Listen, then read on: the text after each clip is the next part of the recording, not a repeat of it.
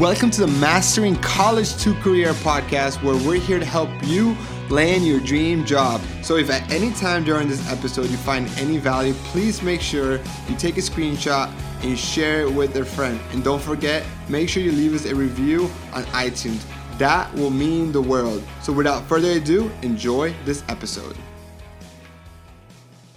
Welcome back to this episode of the Mastering College to Career podcast. Today, I have an amazing guest for you. I have Spencer Ingram. He is the author of The Lupin Method and the co-founder of two, not one, but two career accelerating companies. One is for college students and another one is for early career. So I'm excited to talk to Spencer on the podcast today because this episode is going to be amazing. So without further ado, Spencer, welcome to the show. How are you doing today? Love the energy. Super pumped to be here and chat about what I've learned over the years. Spencer, I'm excited because I still remember our conversation that we had. We connected on LinkedIn and we talked for, I think it was supposed to be like 15, 20-minute talk, but we talked for like almost an hour. And we continue to go back and forth on kind of problems that we see and why we see students struggling to find jobs. And even when they do get a job, is struggling in their career. Maybe they're not in the right career. They're finding themselves stuck in a job. And so I just don't have an agenda for this episode because I think the dialogues that we've had come so natural that I just want to have this to be a continuing of our dialogue. So before we just start talking about this, why don't you tell the audience a little bit about yourself? Absolutely. So I was a first generation college student. That's back in 2003. And I didn't last very long. I didn't know how to college very well. So I ended up dropping out. And that experience defined so much of what I do in my work today in supporting especially first generation students or students who find themselves stuck and confused in a system that isn't necessarily helping them guide their way. And that's what attracted me so much to your work, Daniel, was just the way that you really spoke to what's broken and a lot of the ways that we need to be learning for how to wayfind in what is now the modern future of work. I mean, it's very fluid. You're going to have multiple jobs, and we're not really being taught how to navigate that uncertainty. And so students are full of anxiety and insecurity, and they're wrestling all over this uncertainty, and we can do better than that. And that's why I love that what you're bringing to students is you're showing them how to do better. Absolutely. I mean, I appreciate those kind words. I mean, that is the goal for me, right? The goal for me is how do I help students transition from college to a career? Like one of the statistics that really just breaks my heart is that 40% of students don't work in a job that requires their degree, right? Like, so you think about them going to college, spending, at least 4 years, the average student now takes 6 years, have student debt, and then they're working in a job that they could have gotten right out of high school. And so that to me breaks my heart. But then I think about it because I'm in the other side and I go to SHRM, which is the Society for Human Resource Management organization. And then I hear companies talk about how they have trouble finding employees. And I'm like, why? Why is there such a big disconnect? And so what are your thoughts? Like, what do you think that there's a disconnect between what companies are looking for and what students have to offer? Yeah, it's a great question because that's exactly what my previous company served. And it's location specific. So it serves students at a specific East Coast university. Now they're starting to expand into some more online programming. But primarily it's for the students at the University of Virginia. And what we found was, what this company does is it helps close those digital skills gaps. So the education they're getting literally across the street at the university isn't necessarily helping them learn how to self-direct, learn what they need to spot, to learn how to do for employers, how to communicate with those employers, like as in to show up and how to show that they can create value there. And what this organization did was create an entire, essentially mini school across the street that has a lot of student-to-student education, has a lot of employer involvement, showing the students what they need to close the gaps in. And then these students focus their education around making projects. So much around how they get more confident, how they get less anxious about their future is by learning how to make things, and the power that they have into all the tools today from learning, making, and sharing. It's so much power to just be able to craft and create value. And as they hone that skill, they're able to spot it better in companies. So the companies that show up, they tell us, yes, there are certainly a lot of hard and soft skills that students need to close. And we help them do that with coursework and group work. But then the biggest thing that employers say, one of the hardest things for them to recruit for is simply imagination. That the students can't look around and spot what needs to be done and bring novel solutions to the table because they're too afraid of like trying to get it right. And they haven't been trained in this sort of creativity muscle, this imagination skill set. And so much of the curriculum that we produce and the experiences that we create are around closing hard and soft skills, but in a way that's project focused. And none of this is for credit. None of this is in the classroom. It's all students who recognize that they're not getting what they need. And this is the place to get out there and make a little noise, make a little ruckus, and connect with employers who are so hungry, to your point, so hungry for that talent. Yeah. I really think, it really is as easy as taking an open book test. Like I'm a strong believer that finding your dream job is an open book test. The problem then comes as a student, which test you want to take, because every single company and every single job within a company is a completely different test. So if you don't know what to take, how are you going to be able to prepare yourself for that? Because the way that what a large company is looking for an accountant, what a Big Four is looking for an accounting student is completely different than what a smaller or mid-sized company is looking for an accounting student. And maybe the technical skills of accounting doesn't change, but the soft skills and the other things that come with that role will change, and students need to prepare differently for those roles. And so I think that's why I think that when students take the time to do self-assessment and say, okay, where do I see myself for 3-5 years after graduation, and then find the roles in the companies where they fit in, then they can say, okay, now what soft skills and what technical skills do I need to go and build to become the ideal candidate? If they go build those skills, no company is going to turn them down because companies are starving for talent. The problem is finding that talent. I think it's crazy to think that a management training company, like you have to spend, there's companies that go through years of training. Didn't you just spend 4 years and get a bachelor's in business to then be trained for 1 year? That just shows that there's a disconnect. Absolutely. Yeah. And the thing about those first career jobs, those entry-level jobs, is that those are the ones that are most often posted, right? That are on your applicant tracking systems. And now you're competing with hundreds to thousands of other students. So much of that is just to your point, like there's an expression, right, that the greatest skill on the farm is to look around and see what needs to be done. And if you have that set of talent, that skill set to be self-directed, to constantly be learning and self-direct your skill set building, then you're going to be able to bypass a lot of those other students who are just following the rules that we know to be fairly broken. Absolutely. And you mentioned something, right? Like there's a lot of jobs and so many people apply for those jobs, but how important is networking to making sure that you stand out? There's so many well-founded statistics around the job application process and how very poorly the conventional just blind resume and cover letter, result in very, very little offers as opposed to networking. Now there's a combination of the two. Like you need to communicate well. Like those are skills you can learn from cover letters. You need to show what you can do. There are other mechanisms to do that. And so the networking is going to be a fundamental component here, even for entry-level employees in first career, out of college. So the problem with networking is people will tell you like, networking is really important. You should network more. And then it kind of ends there. It's like, well, how do you get trained to network better? And, there's a lot of anxiety if you just were to go to like the company happy hour or the big event, and like, how do you approach people? What do you say? And what do you offer? That's sort of the only known mechanisms for networking that we understand, because that's what's kind of projected to us. There are so many other ways to connect with people authentically, to show up, appreciate, share gratitude, show projects, create value, and do things in a way that you can network that is much more authentic. So here's an example, right?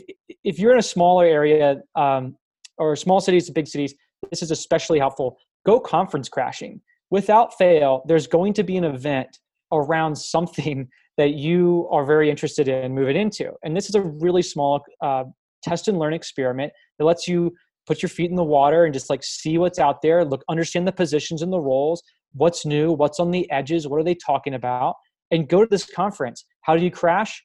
Just volunteer. Now you are quite literally given a t-shirt and a badge to meet people. right? And like that's free. Now, it's a little bit harder if you're in maybe a much more rural area or isolated college campus. But for students who are in a place where you can search and find those opportunities, they don't have to be big. You don't have to crash South by Southwest, right? You just need to go to the little conference. Those are the best ones because you're going to have hand-to-hand interactions with folks. So that's one example that just makes it much more authentic. I love that. And actually, so in my book, I talk a lot about networking, and I have a checklist on networking at an event. And similar to what you just talked about volunteering, I have students do is, first of all, you need to attend there early, at least half an hour early before the event. Because who is there half an hour earlier? Generally, the organizer, right? He is there 30 minutes early, making sure that everything's there. And the organizer knows essentially everybody that's going to be at that event. And so I would get the first person I want a student to meet is the organizer. And before you even meet to the organizer, I want you to go and understand what is the goal of the organizer and what is the goal of the event. Is it to make money? Is this like the more ticket sales, the better? For him, is it a networking because it's a professional organization that's hosting this? Is it to make sure that the audience comes and learns, right? So understanding what that is and say, how can I provide value to the organizer and how can I help? That might be volunteering that same day, volunteer cleaning up. Maybe it's the next event that you could volunteer.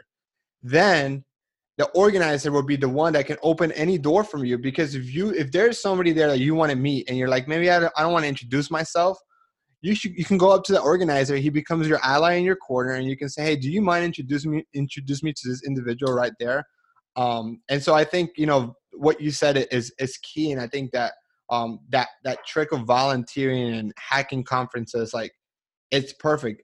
Conferences, events, always looking for volunteers. They're not going to turn them down. Exactly. Yeah. And you said it just right? It's show up like it's a job, right? Show up early, stay late, look at what needs to be done. That's that. Most volunteers are kind of like been recruited, kind of strong armed by somebody else at the event. And they're like, oh yeah, I'm just here to volunteer. But if you're there because you're hungry, like it's going to make a huge difference. Another great example is trying to get coffee with people, right? That you want to talk to. Well, that's a huge commitment, and it's a one-way street. So now, like, I have to leave my office. I have to go get this coffee with you. I got to commute. I'm not sure exactly why we're going to be there, and you're just kind of picking my brain when I could have given you most of what you need in like a 5-minute email. Okay. Now it's less of the same dynamic of interaction, but let's do that, 10 times over. So we do a drill called the cheat sheet. It's a really good a way of getting the 2 or 3 like golden nugget information from people who you would love to get coffee with, but maybe you're not in their city. They just don't have the time. It's a huge ask.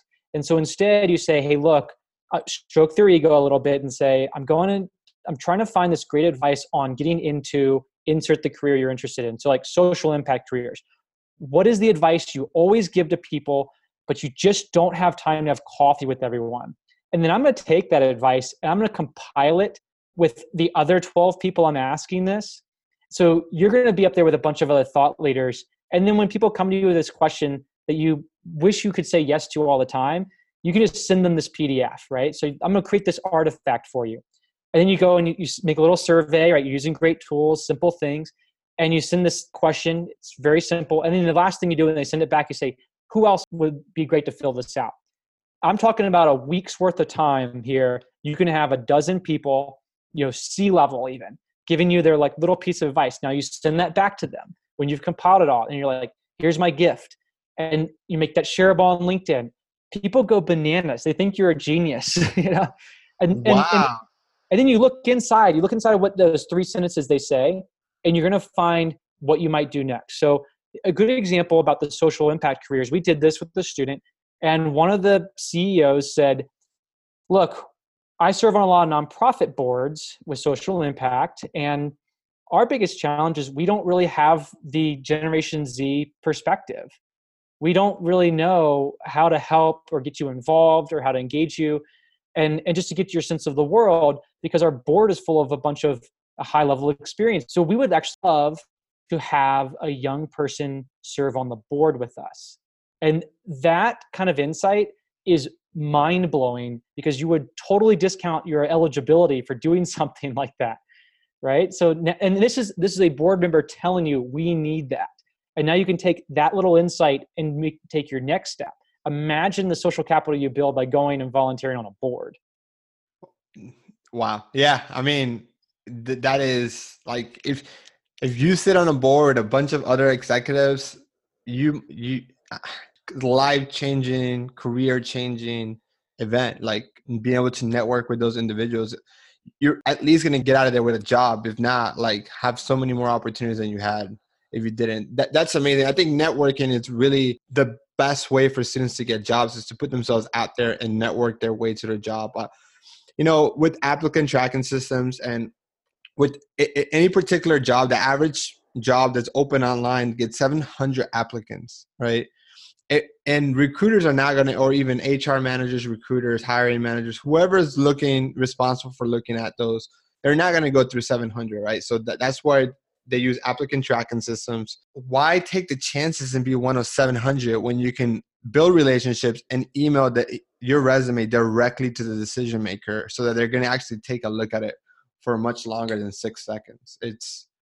It's no better way. I think networking is so, so important, but I don't know that anybody takes a class on networking in college. That's right. Yeah. I mean, you can, there's so many ways to break the old networking myths that, like I just said, cheat sheet, conference crashing, and you learn things, insights, like go serve on a board. I mean, you might not be an official, legal board member, but you're like a liaison, right? You're a volunteer, you're in the room. There's so many other mechanisms to connect authentically with people, and they're going to be way more fun.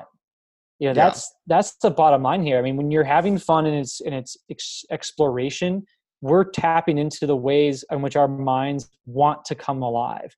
There's a lot more self-expression, there's curiosity and discovery. And that's the shift that we really need to make here to be successful in career hunting, right? If we're going to follow the same path of like time back from that, nobody finishes the end of the day and says, I'm really glad I spent all day on job boards. Like, I feel super alive. But if you make stuff, if you show up and you learn how to spot value and you do it in these weird ways, people look at you and they like, wow, that's smart. And you don't have to get it right. That's the huge part of the anxiety here, is like, but how do I know? Well, let's go test. Let's go talk to these folks. Let's play with things. And people are going to respect that a lot more than just sort of blind, hunting and blind applications. Yeah, I think it's funny because I definitely don't have any data to prove my theory, but I really think the 80-20 rule applies to everything. And I really do believe that 80% of students' time is spent applying online and 20% on networking, when that should be flipped. It should be 80% should be spent on networking and 20% should be applying online. Again, I have no data to prove that. It's what I assume. And I see that the students that are actually putting themselves out there are the ones that are getting the jobs.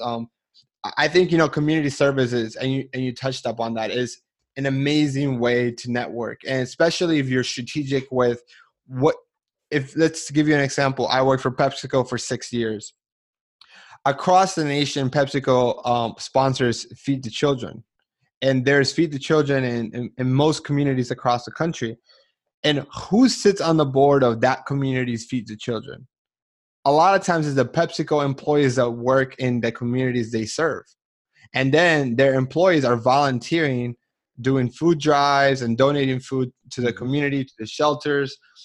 And if you wanted to work at PepsiCo, then Feed the Children would be a great company to volunteer and network and meet individuals and have fun and give back. And that applies to pretty much every company. Like I say, you want to work for Home Depot, so then go build humanity. You go build houses for humanity, and you can continue to give examples of where places that you could volunteer that aligns with the companies that you want to work for. I'm talking about big companies here, but smaller companies also do this. Smaller companies also, like the owners and founders of mid-sized and smaller companies, also have passion organizations that they give. It could be the YMCA. I mean, whatever that might be. So I love it.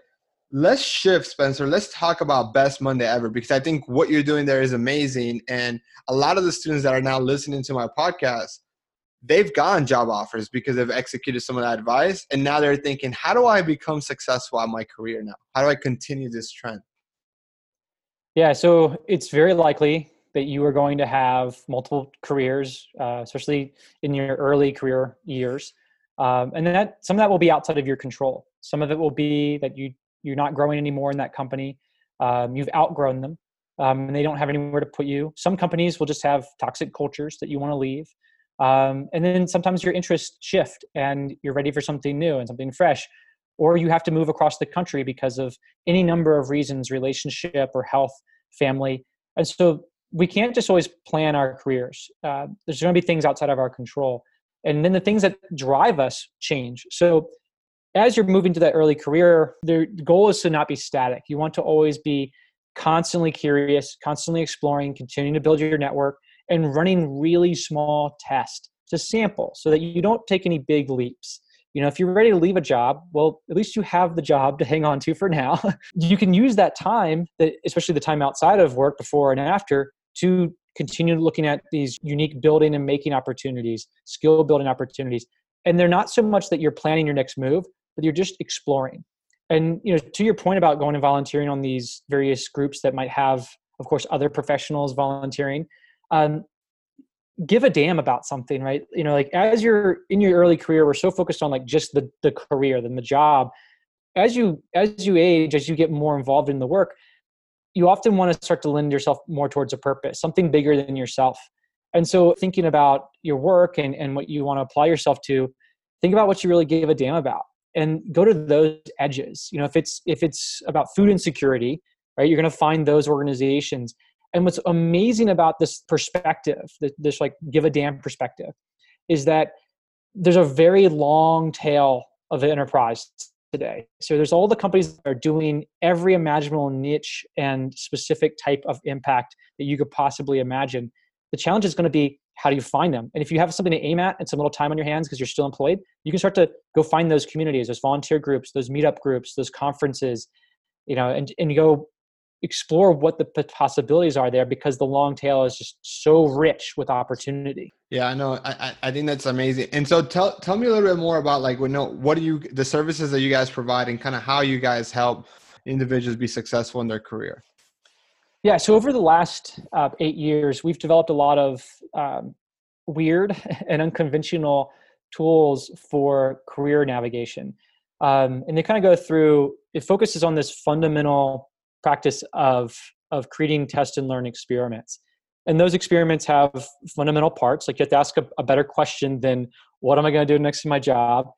And it helps to aim at something really specific. So you can go and explore the thing that you for example, give a damn about.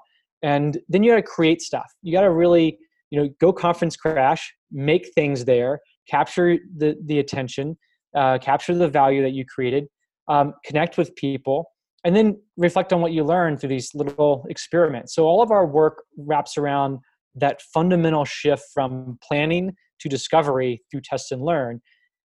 But it doesn't mean we don't get stuck in those steps. So what we do is we create a lot of really small drills, these ways of helping the mind kind of misfire, so that we're not aiming right at the problem. We're aiming at something that we are much more able to ask better questions and start to answer. So here's an example. I often talk about like, how to name beer and what it has to do with your career. I used to do a lot of work around helping companies through innovation consulting. And one of the projects we did was naming beer for a company. Well, beer is kind of a funky category. There's so many names. And the problem with craft beer today is there's a lot of names. It's really hard to be distinct now because a lot of the linear kind of naming conventions have already been followed. There's so many names out there. So you need to get them to think about a different problem. Don't name beer. Let's name something else and come at it from a weird and fun angle so that our brains can misfire. The same thing has to happen to our career. We're so caught up in getting it right and trying to pick the thing that's going to be amazing, the beer that's going to sell, the career that's going to be great for us. But the reality is we can't pick the right path on a future that hasn't been invented yet. So we need to position our minds at aiming at something else, aiming at something that's a little bit weird, and it helps us free up the way we think, and we can come up with more imaginative solutions. So a good example in this applies to both your career and to innovation work. If you want to come up with new ideas for something, come up with some really bad ideas. So there's a drill we call Dr. Evil, right? It's freaking sharks with lasers on their heads. Like, it's a bad idea, right? That's the whole comedy of Dr. Evil. Like, he has such bad ideas. So come up with those things that would actually probably make things worse. And then look at like how you would flip those bad ideas into Mr. Powers, right? How they become things that could actually create inspiration. So I'll give you an example of that. We had a bunch of students who wanted to run a career fair because they didn't feel like the career fair was very representational and very fun at the university. And I said, well, let's Dr. Evil this thing. And one of the ideas was like, what if you didn't tell anybody about it? Like that might be a really bad idea for a career fair. No one shows up. And then it inspired Mr. Powers. It's like, well, wait a minute. What if it was a secret career fair? And what if it was like secret invitations and they created these little, anonymous invitations. You had to go down to the library stacks and you had to find the Dewey Decimal System and pull a book off, and there's the invitation. It's like some secret society level stuff, right? You can imagine how enthusiastic those students were about that career fair. So, all because of a bad idea, Dr. Evil. So you can use these things, these drills like that to kind of get your brain off the linear thinking. And that's so much of the work that we do. And the way that we deliver that to people now is to kind of like a show. What was the result of the career fair? Like, so the students had to, it was secretive. They kind of had to go to the library. Did that made like word of mouth? Did that, because of that secretness, did that word of mouth spread and people showed up, or was it? Yeah. Well, we all know secrets don't stay secret very long, right? So they're like, I got this weird invitation. And so now like they got singled out, they feel special. So they're going to prepare really well for it. And then on the other side, you have the companies come and show up, right? They don't know what's going on either, but they see that students come in small waves, right? They're not a huge, big group. And so students get one-on-one time, and then there's another wave of students. And the employers said, this was the best career fair we've ever been to, because it was curated and students were excited and they prepared well and it was sort of intimate, and all because of a bad idea that we started with. Wow. And so that's a pretty interesting way of looking at it. And I think if that's awesome. I think that's super cool. What do you think are some things that students can do right now, like while they're still students, to make sure that they have a leg up once they start their career? Yeah. So what are the things you can start early to get a leg up in your career? Well, I mean, so much of our time at the university and colleges is spent on the class, right? And getting our major complete and credit hours. But if you could carve out more time getting outside of that bubble, carve out more time to get involved with professional associations, even at the student level, so you can just get a bigger sense of the world. What shows up at campus is just such a very small sliver of the opportunities that are going to be available to you, especially today in a world where work is so fluid, and there's a very long tail of opportunities in there. So, the campus career fairs are going to be the consistent large companies, and those are great. And you can get prepared for them by getting involved in what those companies care about. But spend more time outside the classroom, self-educating, like making things, like exploring your own curiosity, because you're going to open up all of these little worlds that are going to give you a sense of awareness of what's available to you beyond the traditional like linear pathways. Excellent. Well, hey, Spencer, we're like flying through time. It's actually been 30 minutes. So I want to give you the opportunity. Is there any specific topic or something that we haven't talked about that you want to make sure we talk about and the students know about? I would just leave them with this idea that making things matters most, that the world is run by creators. Employers, despite whatever hard and soft skill gaps are needed, they are looking for imagination. We live in a world that's in flux. And so that skill set to imagine and to spot what needs to be done, bring different ideas together, that's going to be incredibly valuable. And you're going to fill in the rest. You're going to be able to self-educate on whatever you need to do. But making things is a way of exercising that imagination. And you're going to build so much confidence through it. So don't be afraid to use all the powerful tools for learning, making, and sharing that you have today. There's nothing like that when I was in school, right? Like YouTube started my second year of college. So, you're a lucky bunch today. Go make stuff. Really, it's going to be a little bit, imperfect. It's going to be sketchy. It's going to look ugly upon reflection, but that's how you're going to learn best. So, best of luck. And Daniel, I really appreciate you having me on here to chat, and I love what you're doing. So. Make me a resource, and to your students the same. Perfect. What is the best way for students to reach out to you then? You can find me on Instagram at Best Monday Ever. We just started a little community there where I'm just you just DM your questions, I answer them. It's a little live show. Perfect. So yeah, Instagram, every student now has Instagram. So this is a perfect way to connect with Spencer. So again, thank you so much, Spencer. This has been an amazing, amazing episode. I look forward to build our relationship. And students, thank you so much for listening, and catch you guys on the next episode. If you're listening to me right now, you, my friend, have made it to the end of the podcast. I want to take some time to thank you and congratulate you for being different and taking control of your career. Doing things like listening to this podcast, putting yourself out there and building the experience needed to land your dream job is what's going to set you apart and not be just another statistic. So great job, keep it up. And if you're enjoying this podcast, please share it with your friends and make sure you subscribe and leave us a review. Talk to you soon.